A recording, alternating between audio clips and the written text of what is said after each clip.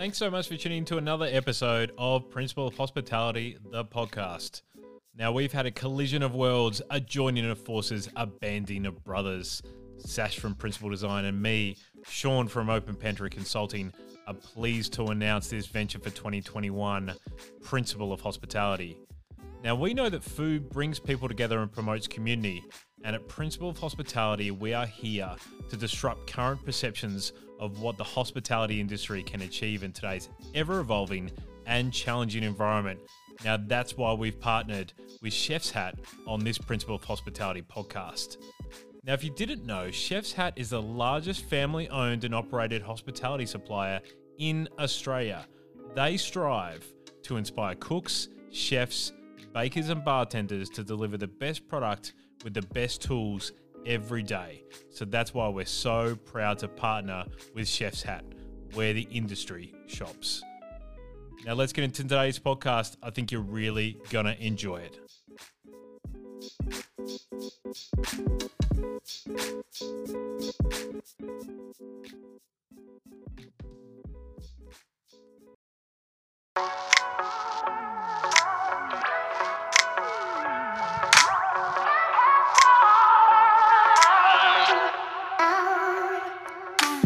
Welcome to the Principle of Hospitality podcast. It's fantastic to have you listening along, so thanks for tuning in. Ferguson Plarre is a fifth-generation family bakery business with over 119 years of retail baking pedigree. And you know how much I really care about bakery, so I'm excited for this podcast today. But they don't just care about amazing bakery products. In fact, they also have done a collaboration with Sustainability Victoria, in which they launched the first hybrid truck to hit Victorian streets. The brand's sustainable practices have also received a number of awards as well, which they have over 80 stores, I should say, across Victoria, with more on the way soon. It's a real, true Australian success story. So it's a privilege to sit down with the passionate CEO, Steve Plarre. Hey, Steve, how are you? Yeah, g'day, Sean. How you doing? Thanks for having us. It is fantastic to have you on the podcast and to really, build a friendship the last couple of months and understand more about your brand. I want to talk about obviously the YouTube and TikTok sensation of last year, but more from that, I want to talk about this brand and how, obviously it entitles your name as well. So I want to talk about that. But how did you start out in the industry? Yeah, well, both my brother and I have been family business, born into it. Is the short answer. Love a cake, love a pie. That's what Dad did. Why wouldn't you want to get into it? I think, I was trying to think of other industries you might love. I've got a mate who owns a toy company or family. Oh, that'd be pretty fun. That'd be pretty good. But there aren't too many, it'd be a lot less exciting than if Dad sold insurance. So sorry for any insurance people out there. So born into it, and a lot of people say, well, were you expected to go into it? Was it just, especially when you're in, it was fourth generation for me, and now with our kids starting to make cupcakes and stuff in the deck room, it's fifth. And so you like doing it. I remember, we'd have little primary school bakery tours and stuff, which hopefully we can get back to after, COVID for my kids and their fellow classmates. That was exciting, and seeing all your mates go, oh, God, I can't believe your dad and mum and dad run a bakery business. Yes. So it was kind of great. You were proud, you were excited, it was fun. And then my first gig when I was 8 was, I got handed a broom, and I spent the most part of the next 10 years being in charge of cleaning, which was fine. I remember various times, staff saying, God, you're the boss's son. I can't believe he makes you sweep the floor. Yes. And that's really important because I think in a family business, if you're to appreciate all the hard work that went into building the business that I got excited about, it was because my dad grew up sweeping the floor. Yes. And his dad grew up sweeping the floor. And to be fair, they worked a lot earlier and longer hours than I do, right now. And you hear about people talk about how do you get past the second and the third generation? It's making sure that you appreciate what your parents and your forefathers went through in that, as opposed to some people who are like, I built this so you didn't have to work as hard as I did. Yeah, exactly. And that's just rubbish. That's you're setting people up to fail.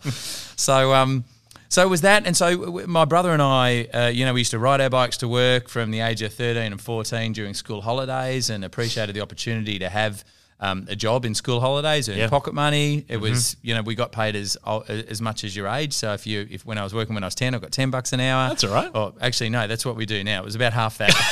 back in 1985. I was going to say, you're doing all right. Yeah, no, it was a lot less. It was a lot less. I went to uni. My brother was the passionate, hands-on sort of pastry cook, and that's why he heads up the manufacturing plant now. Mm-hmm. And he went straight in. Also did really well at school, but he was the hands-on guy.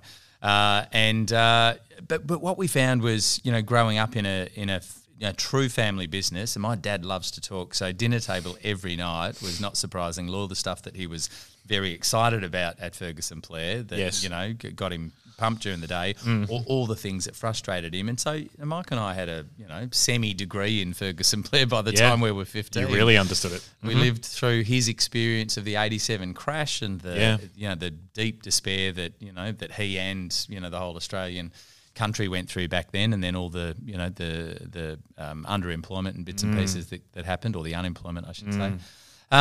So we got all of that. I went to uni, and I loved uni. I did a commerce degree at Melbourne. Okay.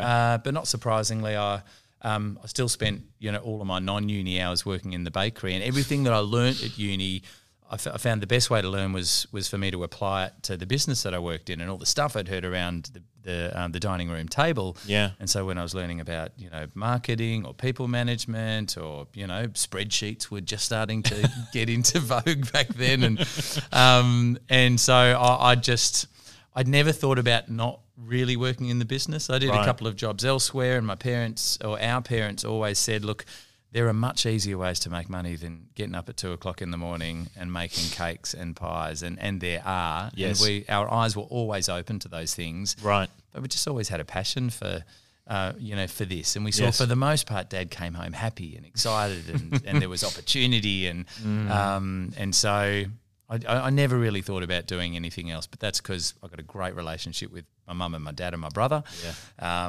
And baking industry is really fun industry, birthday cakes, pies, other than getting the recipe wrong and having someone throw one at you. And have to redo it. That's about as bad as it gets, and that doesn't happen too often. So was doing commerce, if I can stop you, was doing commerce to try and come back into business and then help it further? Was that the reason why? It was always sort of, it was a win-win. So I went to uni and did a degree that I knew that I could help with Ferguson Plarre, would help me be a better, employee in that business. And there was absolutely no expectation that I would be a manager or general manager or CEO, because at that time the Ferguson family were involved, and there were dual CEOs and dual families. And so it was just, making sure I contributed. Sure. But I genuinely wanted to explore if there were other things that happened during uni that got me excited, and I could go and work somewhere else. That just never happened. I did, short internship at KPMG or wherever, you go when you're doing some accounting and economics.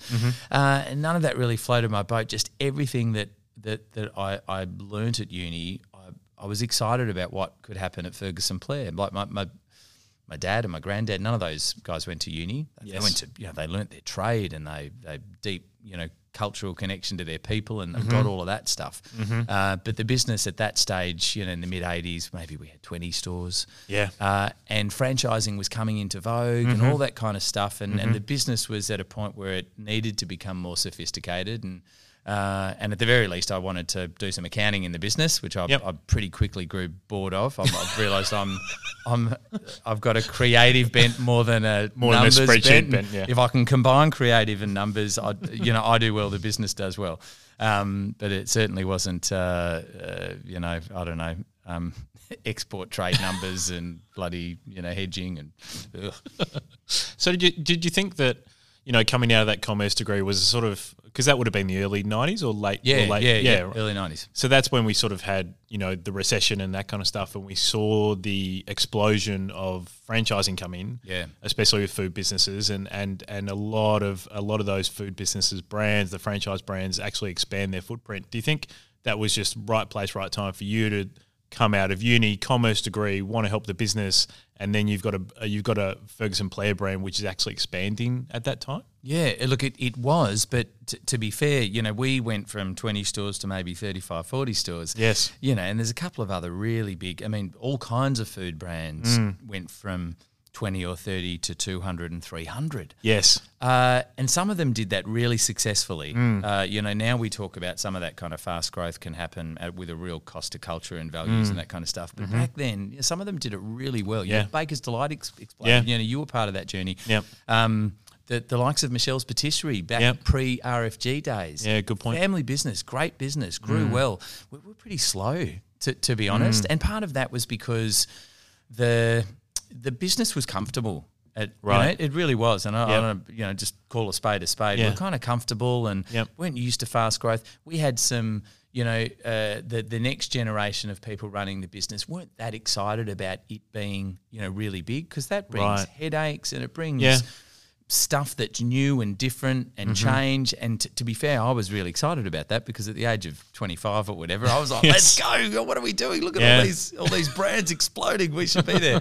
And the patriarchs of the business were like, oh, well, they're growing too fast and, it's not right for this reason and that reason. And, and look, that was where we were back at that stage. So look, we've got 85 stores now, which is great, but in 120 years, that's pretty slow going compared to plenty of others. I'd like it to be faster and diversified and different. We'll probably get into that a little bit later on. Yes. But we don't grow for the sake of growth. Yes. And certainly now I think it's harder to do, without messing your business up. And, that's kind of where we're at now. Yeah. But, yeah. So what about since that time in the 90s, like obviously you're CEO now, like what other roles have you done within the business in order to sort of get to that point where you become CEO? Yeah, so as I said, very early, cleaning. I, worked as a pastry cook. I drove trucks. I did all of that stuff. Some of it well, some of it poorly. Someone handed me a recipe for 1,000 eclairs. As long as I could follow it, I'd be good. Oh dear, my brother's much better at the baking than I am. Yes, and he's more excited about it. I was more excited about the numbers. So, mates, during uni days, would come and work part time, and we'd head up cleaning for 2 or 3 years. And then after uni, a role came up. Our office manager or accountant, needed to leave, and I put my hand up, and I was in learning mode. So I started in that role. Right. And it's really, compared to what I was learning at uni, it's flour and water and some rent and some power. It was pretty simple versus all the international trade stuff I've been studying. Yes. And that was exciting. And then I was able to get my hands on all of this fantastic information, or using spreadsheets and some new tech. And having sat around the dinner table and listening to all the things that I know, my father and Ken Ferguson would love to know about the business. Yeah, right. Was finally in a position to say, well, we've got all this information. It's just not distilled in a way that allows you to make really good decisions. And so I spend the next 5 years, improving our management accounts and what have you, so that we knew where we were going and what we were doing and that kind of stuff. So finance for a large part up until the early 2000s. And I was really grateful that I was able to take charge of when the franchising code came in in 95, I think. Yes. Putting all of that stuff together. So I was in charge of all the legals and the relationship building with all that stuff. So the Ferguson family looked after all the franchisees. Yes. But in terms of building the foundations at a legal structure and interrogating that, getting through, GST got introduced, all those kind of things. A lot of change. That kind of stuff. So I was able to develop some really good relationships with franchisees, but at a head office relationship connection, which stood me in good stead for as we headed into the 2000s. I think it was maybe 2009. My dad stood back as CEO of the bakery part of the business, and that was my role then. Yep. And then in 2012, so between then and 2012. We bought the Ferguson family out, and we went from having 2 CEOs, one for bakery and one for retail, to the sole CEO role, which I've sat in from then on. Right. Yeah. Wow. That's a really good journey. Yeah. I mean, it's beneficial that you've done so many different things in the business, so that wherever you are in the business on any given day, you can go, well, I've done that, so I understand it. It may have changed a bit, but usually the fundamentals are the same, right? Like, it gives you a really good credibility with your whole team, I imagine. It totally does. It does way more so on the production side, because the Plarre family predominantly until the early 2000s looked after that and the finance side of things. So when we took control of the business in 2012, we had to reinvent the retail side of the business. And not the shops or brand necessarily, but the people and the training and the support, and to become best in class around that for franchising. So it was about getting the right, the classic right people on the bus, in the right seats, all that kind of stuff. And someone told me it would take 4 or 5 years, and I was like, you're joking, come on, we'll get no, it's 7 or 8. Both of you are wrong. Yeah, that's right. So I've not spent years or decades running stores. So I've had to surround myself in people who have. Yes. And our retail team are made up of those people who get it. They've either been in franchising or retail, born and bred, from teenage. Yeah. Mm-hmm. So let's talk about COVID times and last year and how you handled that as a CEO and how you handled that as a brand, because I think obviously you were out in the media a lot last year. You did a really great job in promoting the brand. But as we tape this in March, just before Easter happens, right? It's like two bookends. Like, it happened at Easter last year. Now it's we're sort of coming to some sort of normality now. Like when it first happened last year, what were you thinking for the brand, and what kind of moves did you make initially to make sure that your team was fine and they were safe and they could work? And obviously you're dealing in a production facility here. You're producing a food product. Yeah. What went through your mind? Like what are the couple of first things you did? Oh, other than poo my pants a couple of times before JobKeeper came in, and some of those other things. I mean, we had to very quickly move to what's worst case scenario, and like that was pretty bad. It was Mike and I, fairly. Yeah, we're optimists. That's just the kind of business that we are. But you've got to look really deep about how bad things can get when you're facing into the kind of storm that happened last year, and it was just harrowing. I mean, I should say, we have a board. It's a family business, but we have a board, and we try and operate the board as if it wasn't a family fiefdom, that kind of stuff. I've got an independent chair who had been part of Baker's Delight and McDonald's and Choice Hotels, and another gentleman on the board who sits on a lot of other boards who, we genuinely believe and know that Ferguson Plarre Foods will be a better business with the kind of independence and objectivity that comes through board. So makes a heap of sense. First of all, we headed into this thing with people who had been around the traps for a long time, which instantly allows you to shoulder the weight of this kind of stuff better, and you often hear it's lonely at the top. Well, I'm massively grateful that, as much as my brother reports to me, he's still a director and he's an owner, and we share the emotional journey of this business and have since forever. Yeah. So I can share stuff with him that I might not share with other people. And I had a really understanding chair and a board who, at any stage, if I, apart from the fact that my dad's still around and I could, he's been through stuff too. So felt well surrounded, well supported, but still had to dive deep and go, crikeys, what's going on? Yeah. We very quickly worked out, whatever happened, you measured. It's easy to say you're a good business, you've got good culture and good values when things are good. Yes. We thought, first of all, here's our opportunity to really, really demonstrate that, as we go through this, let's be measured by how we perform when we are absolutely pooping our pants back against the wall hard. Now, the theory of that's fine, and I know the reality can be tougher, but we started with let's demonstrate to our employees, to our customers, all that stuff that we are who we've said we've always been, because this is the measure of it. Secondly, in a lot of our promotional stuff and what have you, we talk about this business is resilient, and it's been through 2 world wars, a pandemic back in, I don't know, 1913 or whenever the hell that was, after World War One, maybe 18. Yes. Great Depression, bucket loads of recessions, oil crises, all that kind of stuff, been through that. Now, we talk about that like, but Mike and I never believed that we would, have our version of having to live through that thing. And we're like, part of it was like, all right, batter up. It's game on, boys. That's right. Whoever's running the business in 20 years can chalk this little, we survived COVID, hopefully. And here was our chance. We thought, if our great-grandfather, when he came over in the early 1900s, was German, opened in Moonee Ponds, Puckle Street, and survived World War One and all the stuff that comes with World War One and World War Two, and being German and not Australian and all that kind of stuff. If he can survive that and we can survive, we will get through this. Yes. And so first of all was just sort of fortifying ourselves around predecessors had done it. We're going to give this everything that we've got. Yep. Secondly, got a great team. I mean, in the last 10 years, we've never had a better group of people working for the business. Yeah. They're tough. you'd be in the trenches with them every day of the week, and the trenches got deep. So we were like, all right, again, it's time to batter up.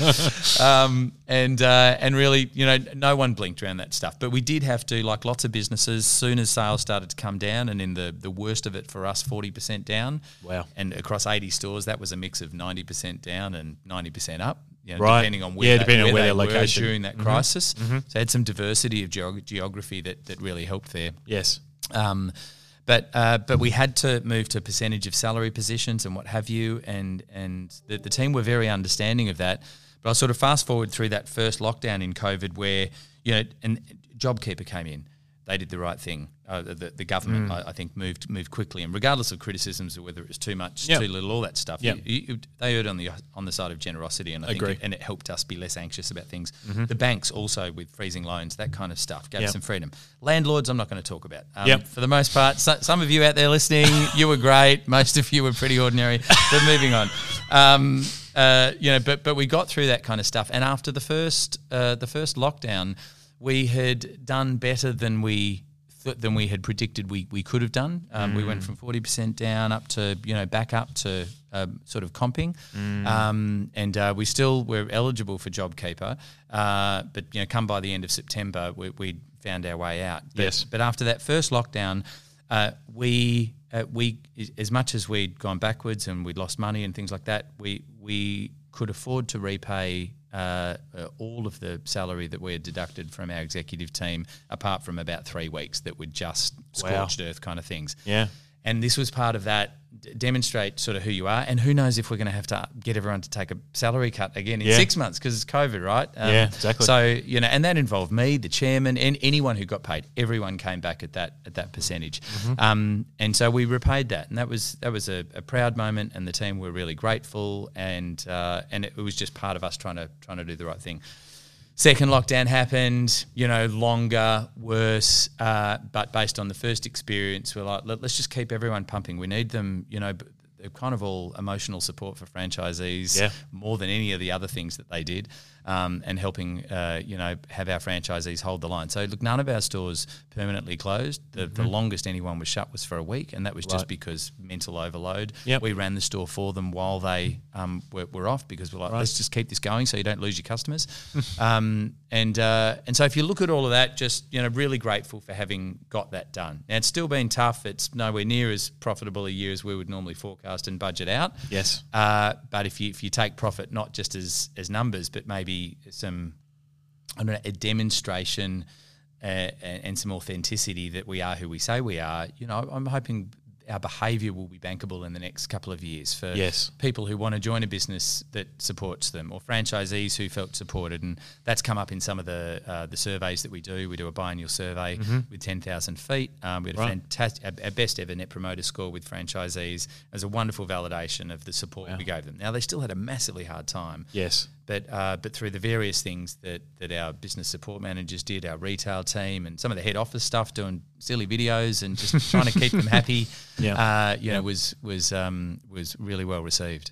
Did it affect things like supply chain and those kind of things as well? Because we're talking about a brand which is solely in Victoria, which had a lockdown for over 100 days, that produces a product for franchise partners. Right at the start, it was tough, when there was a big run on supermarkets and meat. Of course, for pies. We spent a couple of weeks wondering if we were going to be able to make pies, sausage rolls, pasties, which is a large part of our business. Because the production of that also slowed. Absolutely. So, exactly. Everyone got cut back to percentage, and you had the Sea to Meats thing, which, made, Meatworks and what have you even more top of mind for government and controls. So we were able to, we quickly jumped on our meat suppliers, and we're not huge compared to the really, really big, meat clients out there. Sure. But we were able to keep enough going through. But in the middle of all this, we did, I reached out to other pie suppliers, and as much as they're sort of semi-competitors, we've got some relationships with other bakeries, for disaster plan type relationships, because if they go, we'll help them. If we go, they'll help us. Yes. And so I reached out to a couple and said, look, God forbid we can't make any pies. If you've got supply chain, would we buy yours for a while? Right. And they said yes, but for the most part, Coles and Woolies and everyone else are buying them, and I'm not sure if I've got any left. So it We did a lot. We had a couple of nods, and we didn't have to test that. So we didn't run out of meat. The run on supermarkets, sort of stopped. We're able to, get those kind of things. Not much other supply became an issue other than if we needed to bring in bits of kit from overseas. We were waiting on some ovens and some things like that everything just paused, of course, in Europe. And we had to spend a lot of work around, well, what would happen if we had an infection in our facility? Yeah. Biggest risk. I mean, then I'd absolutely have to buy, get things from elsewhere. So, we've had just the most stringent controls here, routine separation, temperature checks like you saw when you came in. We had really good at both doors. No one's allowed downstairs from upstairs, all that kind of stuff, so that if someone came through and the team who made all the cupcakes, if there was an infection there, then that wouldn't necessarily affect the whole bakery. Exactly. Now, we didn't have to test that, and that's not always a given with the DHHS. But we worked very, very hard to make sure that happened. So as soon as this stuff locked down, temperature checking, thermal scanning, all that kind of stuff, so we can record and move on. But for the most part, no, everything else we were able to get. Part of being a vertically integrated business and making everything ourselves is that we are the main supplier for all of our franchisees. Yeah. From the party pie to the wedding cake. Not that there were many wedding cakes during COVID. Actually, to be fair, we part of being able to look back and now realise why Ferguson Plarre did well through world wars, depressions and recessions is that we sell a lot of stuff that people really still need during those lockdowns. They're still time poor. They're still busy trying to survive. So a pie or a pasty with a bit of salad, or a little pick-me-up in the middle of a really depressed day like a chocolate eclair or a vanilla slice was still a good go-to for people, and we were allowed to trade. Part of you're an essential service. Yeah, part of that really nervous moment up front and watching New Zealand lock down even bakeries was, wow, are we going to be shut fully? Yes. And thank goodness we were allowed to do takeaway. And we had substantial range of products that are available for takeaway. So caveat to that was celebration cakes, of course, which went for 80% down overnight. Yeah. And we quickly pivoted to people who might have had a party for 25 people. Clearly only had 4 people in the house. So we, within a week, launched a little party range of cakes, just, 20 centimetre diameter cakes that have just gone off. And they continue to go off because, we sort of stumbled into a place where not everyone wants the big $200, cake, and they just want to just be able to rock up and not have to order it because everyone's running late on birthdays and those kind of things lately. Yeah, 100%.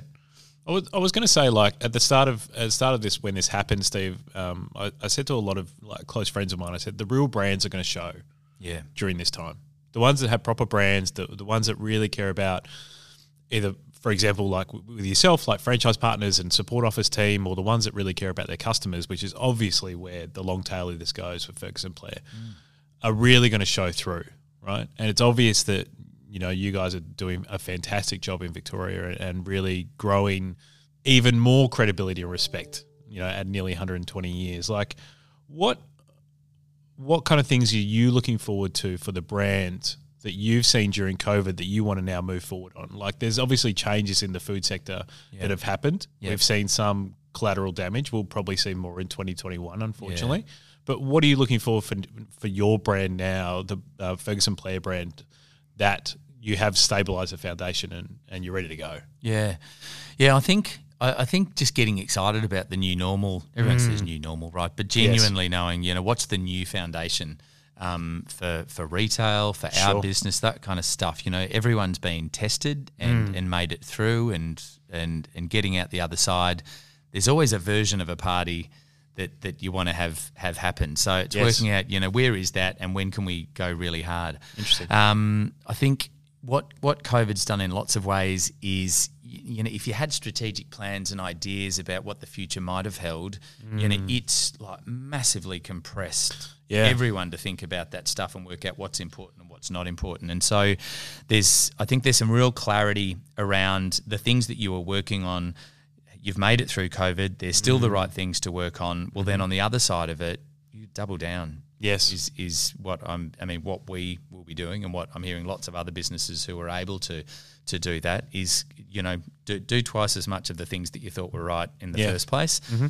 Drop the things that weren't working and are just rats and mice kind of projects. Sure. And then there's some pivotal stuff around, retailing and where it happens. The online stuff. Everyone's talking about it, but it's some really nice analogies back to when China went through SARS in the early 2000s, and when Alibaba exploded onto the scene and everyone was forced to bring their businesses online to survive SARS, and we sort of really weren't exposed to that in Australia so much.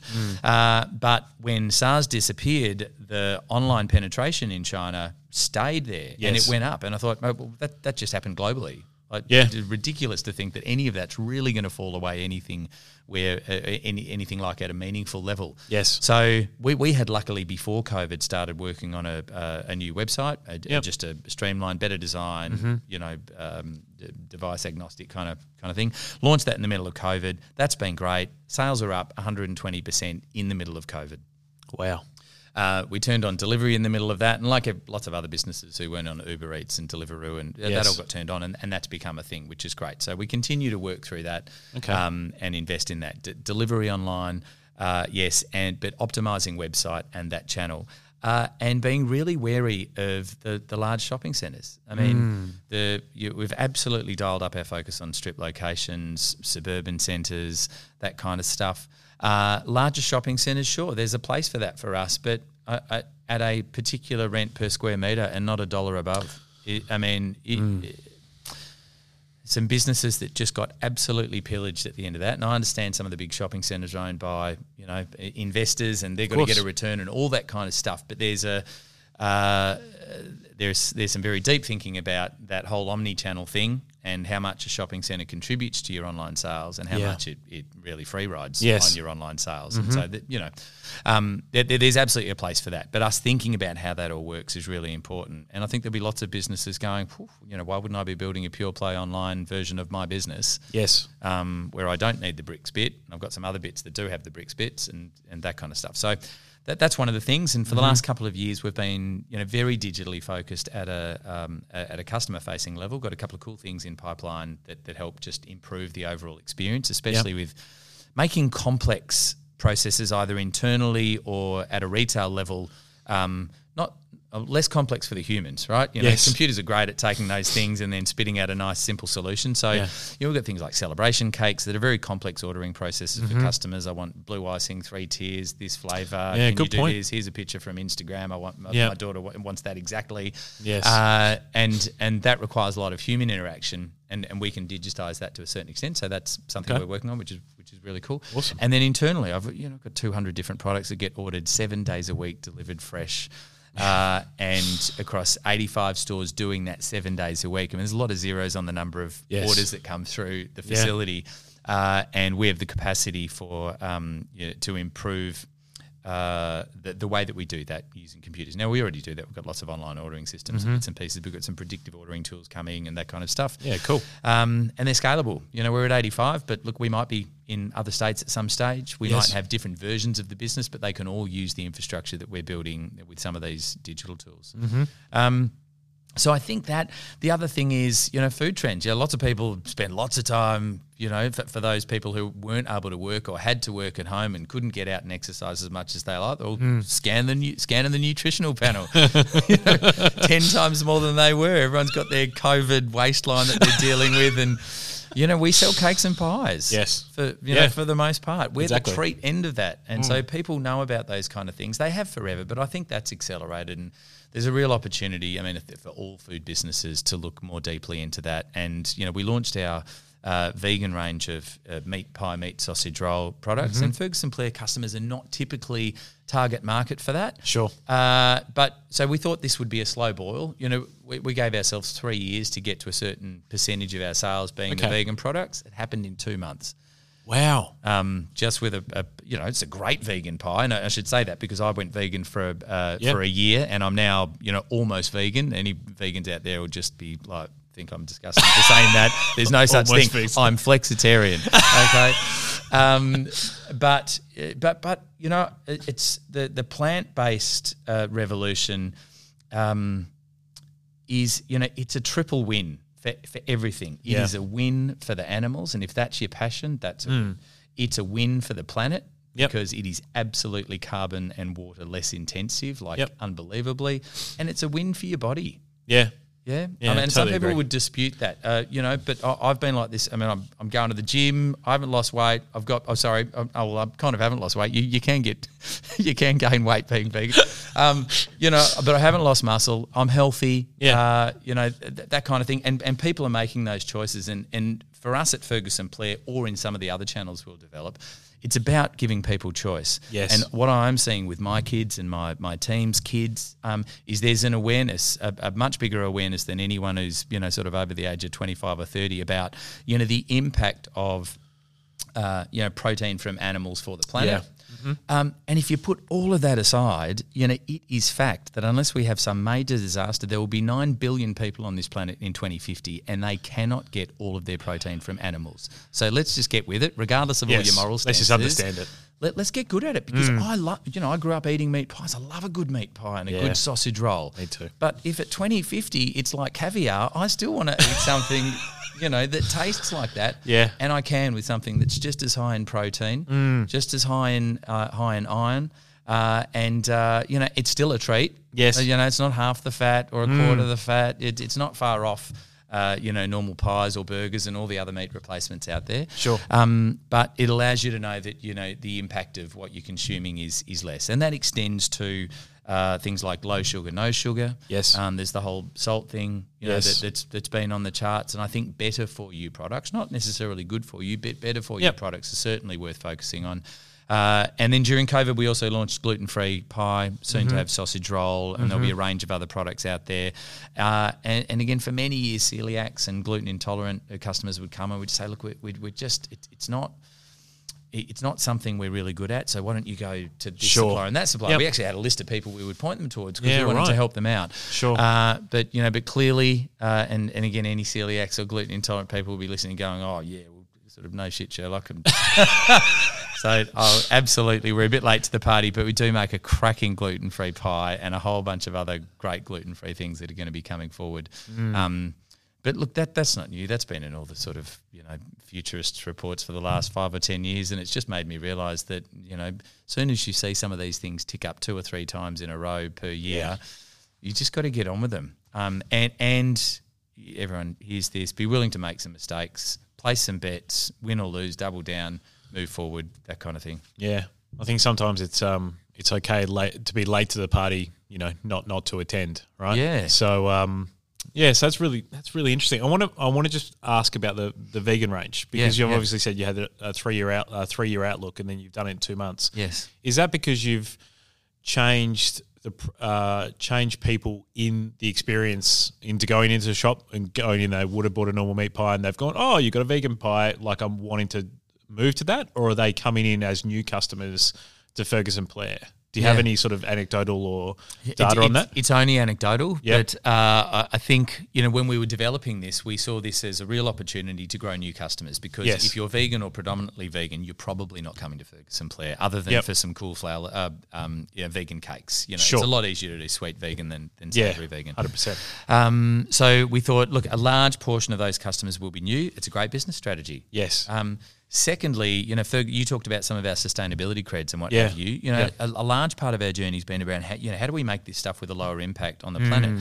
And I'm 4th generation. My kids are 5th generation. We care about the next 120 years. It really annoys me when you've got capital timeframes that are 4 and 5 years. Yes, that doesn't fix the planet. No. It's not going to sort my kids out when they're not able to live the way that you and I live now, or we lived when we were growing up. Yep. If Ferguson Plarre or Plarre Foods can help people, really happily migrate from a meat product to every now and then a plant-based product that tastes just as good or close enough. Yes.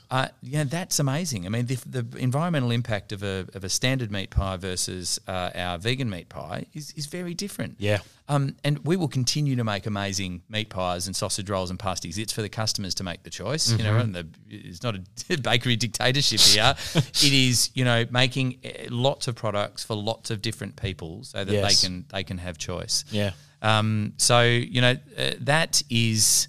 I think we've increasingly got people who are maybe inquisitive about those types of products. And, for a year in development before we launched that, I was the person who said, look, I've been eating out pies for a long time. Yes. Make me a pie that makes me really happy on a Friday night when I'm watching TV and I'm drinking a beer. Yes. That's the experience that I want. If we get that right, there's a good chance we're going to sell some. And some people just want that beautiful comfort food experience of a pie. Lots of people, with the research we've done, pies are not the product that they were 10 or 15 years ago for lots of different reasons. But the research shows that people would love to eat more pies. Yeah. They might eat one a month right now. Yep. They'd love to eat two a month. Yes. But the research shows just give me a reason. Don't give me the same pie. Yes. Make it delicious gluten-free or make it delicious vegan or give me some unique, delicious flavour or experience. Yep. That is better than what I've grown up, because in my mind I've migrated to other stuff and there is so much delicious choice out there. Yes. Yeah. I've got two more questions before we wrap up today, Steve. Cool. The first one is, what have you learnt about yourself as a leader during this time, during the last 12 months? Yeah, that's I think everyone in this business will say they're more resilient than You always hope, when you always hope things happen, you always hope you're tough, right? Yes. Like you just go, oh man, bullet a gate, I just push through. But it must be. It's not like that. But if you're in a war and you have a gun pointed at you for the first time, you pretty quickly work out really what you're made of. And we had an economic equivalent of that happen in Australia. Yeah.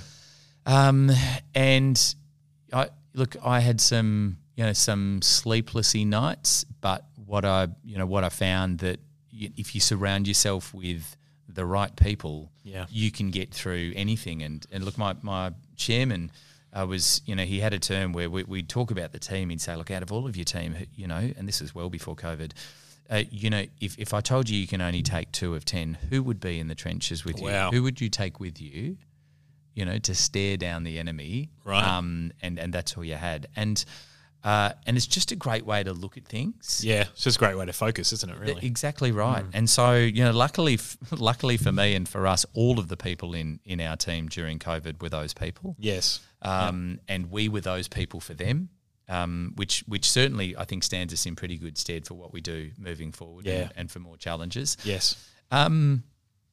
I found out that our team and the business has the capacity to live the values that we've had on our walls for a long time. And that's really nice because you go from that sort of, tacit, of course we're like that, to, no, we're putting that on a T-shirt and we're wearing it for the next 5 years because, maybe not a tattoo, but, this is absolutely how we live. We've been tested and we're going to keep living it this way because we got through with all of that stuff. And resilience, from that first discussion where Mike and I were like, all right, far out, all the forefathers went through their things. We're going to get through our thing and look, God forbid we're not through COVID yet. Yes. But when or if the next lockdown happens, or when or if the next pandemic hits, we know what we've got we know we've got what it takes to get through that. Yep. We moved. I haven't talked about. We obviously had to move very quickly to when you're 40% down to bring your costs down. Yes. We had to move deliveries, cut off certain products. Beg forgiveness in the middle of all of that when we got franchisees who said, "Look, I can sell this," but but we can't make it. It's right. All those kinds of things, and we moved unbelievably quickly and autonomously. The bakery knew what they needed to do very quickly. The retail team knew what they needed to do. They on a daily basis would come to me and say, look, this is what's happening. This is what I need to do. Right. Not this is what's happening. What do I need to do? What do I do? Yeah. Because and that was great because I just would have melted. Too many decisions. Melted. People just got it done. They got it done, which is really good. So so a massive testament to the team. Did a great job. My final question on the podcast, as it is with everyone I interview, Steve, is what are you looking forward to both professionally and personally in 2021? Yeah, I think out of all the stuff that I've just talked about that I think we did quite well, yes, is it also highlights what's the stuff you need to do better moving forward. So every year I try and engage in a major personal development thing of some kind. Okay. And so a couple of the team have said, how about, someone in the business get really skilled up around disaster management.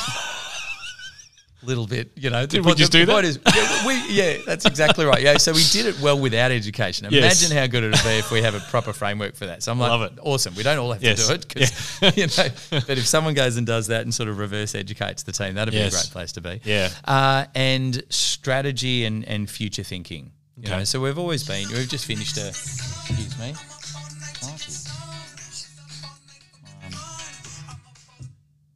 That was my chairman calling.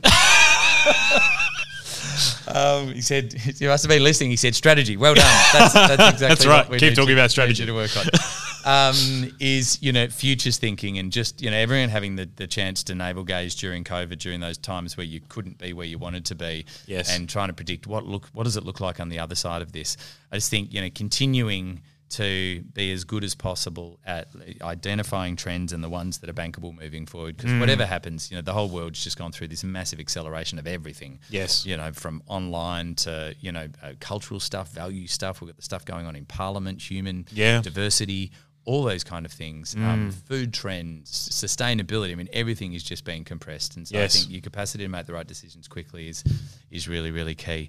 And for us, as much as inside Ferguson Plarre we had diversity, so we had stores that did really well and stores that did less well because of the lockdown, is it became really clear, during that I'm like, oh, gee, I really wish we had a business channel or a sales channel in this area because that was, more resilient. Yes. And, that thing that we've been thinking about over there, gee, it'd be great to have that the next time there's a, whatever it is, recession, depression, So diversification has been on the cards for the business for quite a long time. Okay. And we will accelerate that into certain channels. Only strategically aligned type stuff, but I've got a facility that makes some wonderful products, for a large range of Ferguson Plarre stores. Yes. But we've got the capacity to do that into some other channels. I'm not talking about competing channels, but, whether it's a pie or a vanilla slice or it could be export one day. Yeah, all of those sure. things. We just, we just got to go hard. Yeah. Yeah. What about yourself personally?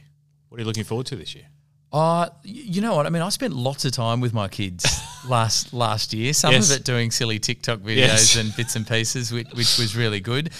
But I think I did a sort of a measure of that at the end of the year. We've done like 50 or 60. I've never done a video clip in my life, right? I mean, my wife dusted off her media tour. She did a media degree, and she's like, that's ridiculous. You've just done that on your iPhone. Like, why don't we just get Adobe Premiere and you've got a green screen at work that we just happened to have behind this other screen we had. That's how that all happened, right? Wow, okay. And that was a lot of fun. And I like being creative, and I've got a bit of a musical background, but I'm genuinely looking forward to pouring that creativity into strategy and business excitement. Yeah. And that's the stuff that I get out of bed for. Some of those things that I've talked about around whether it's digital innovation, diversification. It really is that. Yes, holidays, all the usual stuff. Just holidaying outside of my suburb or that kind of stuff. But I'm really grateful that with kids at the age of 5 and 8, they're around a lot. Yeah, there was a lot of homeschooling. I'm really going to enjoy that not having to happen again. Fingers crossed. COVID. So I think that, and just getting on with it. I mean, when you're in a family business, it is, lots of people have work life and home life, and it's very integrated when you're in a family business. Yeah. And I love it. I mean, I really, really love it. Yeah. It just shows. So I appreciate it. Yeah, thanks. Steve, a lot of people are going to listen to this podcast and want to engage with you or understand more about the brands. I know you guys are really focusing on doing more stores in Victoria this year and maybe changing over some sites to Ferguson Plarre. Like, how can people find out more about the brands? Yeah, look, it's the usual stuff on website. There's a lot of really good information on the Ferguson Plarre website. It's an awesome website. Yeah, cheers. The team have done a great job this year getting it right. Easy to find the information, and I would just say to anyone looking at looking for a franchise or for a business, just do your research, because the wrong franchise will just wreck you. And the 100%. Right franchise will just have you so happy. And Ferguson Plarre is right for some people, and it's not right for other people. So, our team are fantastic at answering those questions. And when we, run it through our facility, everyone, I get to meet everyone and vice versa. And I'll talk as honestly as I am to you right now. So 100%. Website for sure. Cool. Steve Plarre, thanks so much for your time. Thanks, Sean. Good on you, mate.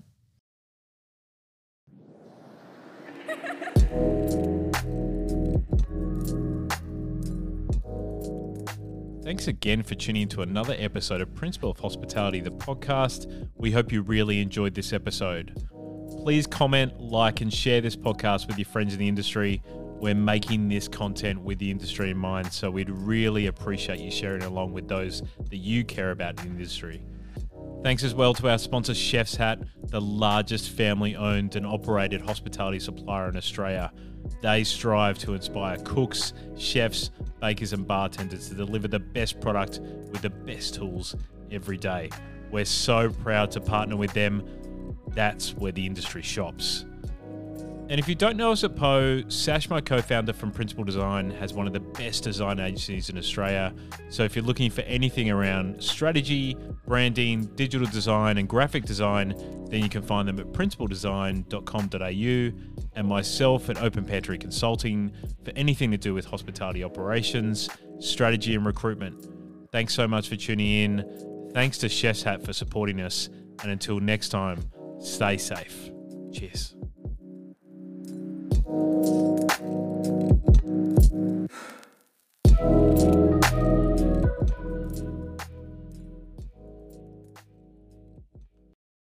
In 5 or 6 years Wow. at Mamacita. Just, I don't know what happened. It just sort of bounced back and we were super busy. Right. To the point where it was hard to keep up, you know. Right. We were like having a struggle making menu changes because we were just so busy that you're just constantly prepping and constantly trying to keep up with the patronage. Whereas now we're doing a lot more food development, and that's really exciting. You know, we're talking about slowing things down, slowing the service model down. Yep. That's exciting. We're all enjoying that. Yep. The other thing that I think is exciting, I guess, professionally this year is diversity.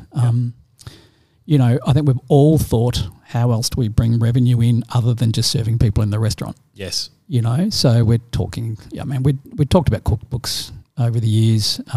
That's probably not at the forefront still yet, but we are looking at more educational pieces like more masterclasses in mezcal and tequila and agave, that kind of thing. Whether we, you know, sort of brand our own cocktails. There's a few different things we're talking about, which is nice to be thinking about something different than just normal day-to-day trade. 100%. Yeah. Personally, I've realised that I need to have some more hobbies in my life. So I actually rang a mate 2 weeks ago and I said, mate, I'm turning 50 this year. I want to learn to surf. So we've been down to Urban Surf the last 3 weeks, which has just been amazing. You know, I tried to sit, you know, I've sort of said that I can surf for the last 20 years. Right, okay. I can't surf. You know, I used to go out and try and get thrown around the waves a bit. But right, okay. It's actually been awesome. So that's just something I wouldn't have done pre-COVID, you know. It's, you know, and then I've just got the kids' mountain bikes and we're going to look at doing some more mountain biking and, just, you know, personal care stuff. Just get out and about, right? Yeah. Get in the fresh air. Yep. Matt, it's been great to, you know, been an honour to listen to the experience and hear about, you know, such an amazing brand that I really that really personified what Melbourne was to me when I first came here. So I really appreciate your time today. Oh, that's awesome. Thank you. What's the best way that people can find out about Mamacita? Sure. So we've got our Instagram handle is Mamacita Melbourne. We're on Facebook as well, and our website is www.mamacita.com.au. They're probably the three major channels. Perfect. Yeah. As always, linked up in the bio of this podcast. Great. Matt Lane, thanks so much. Good on you, Sean. Thank you.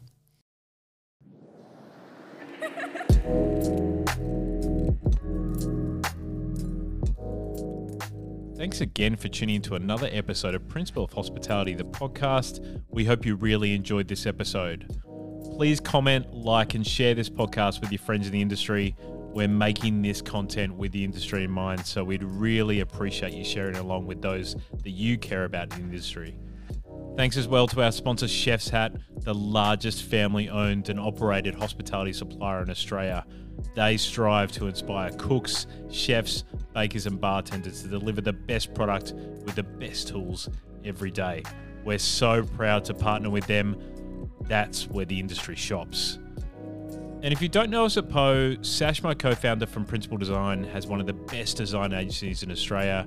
So if you're looking for anything around strategy, branding, digital design and graphic design, then you can find them at principledesign.com.au, and myself at Open Pantry Consulting for anything to do with hospitality operations, strategy and recruitment.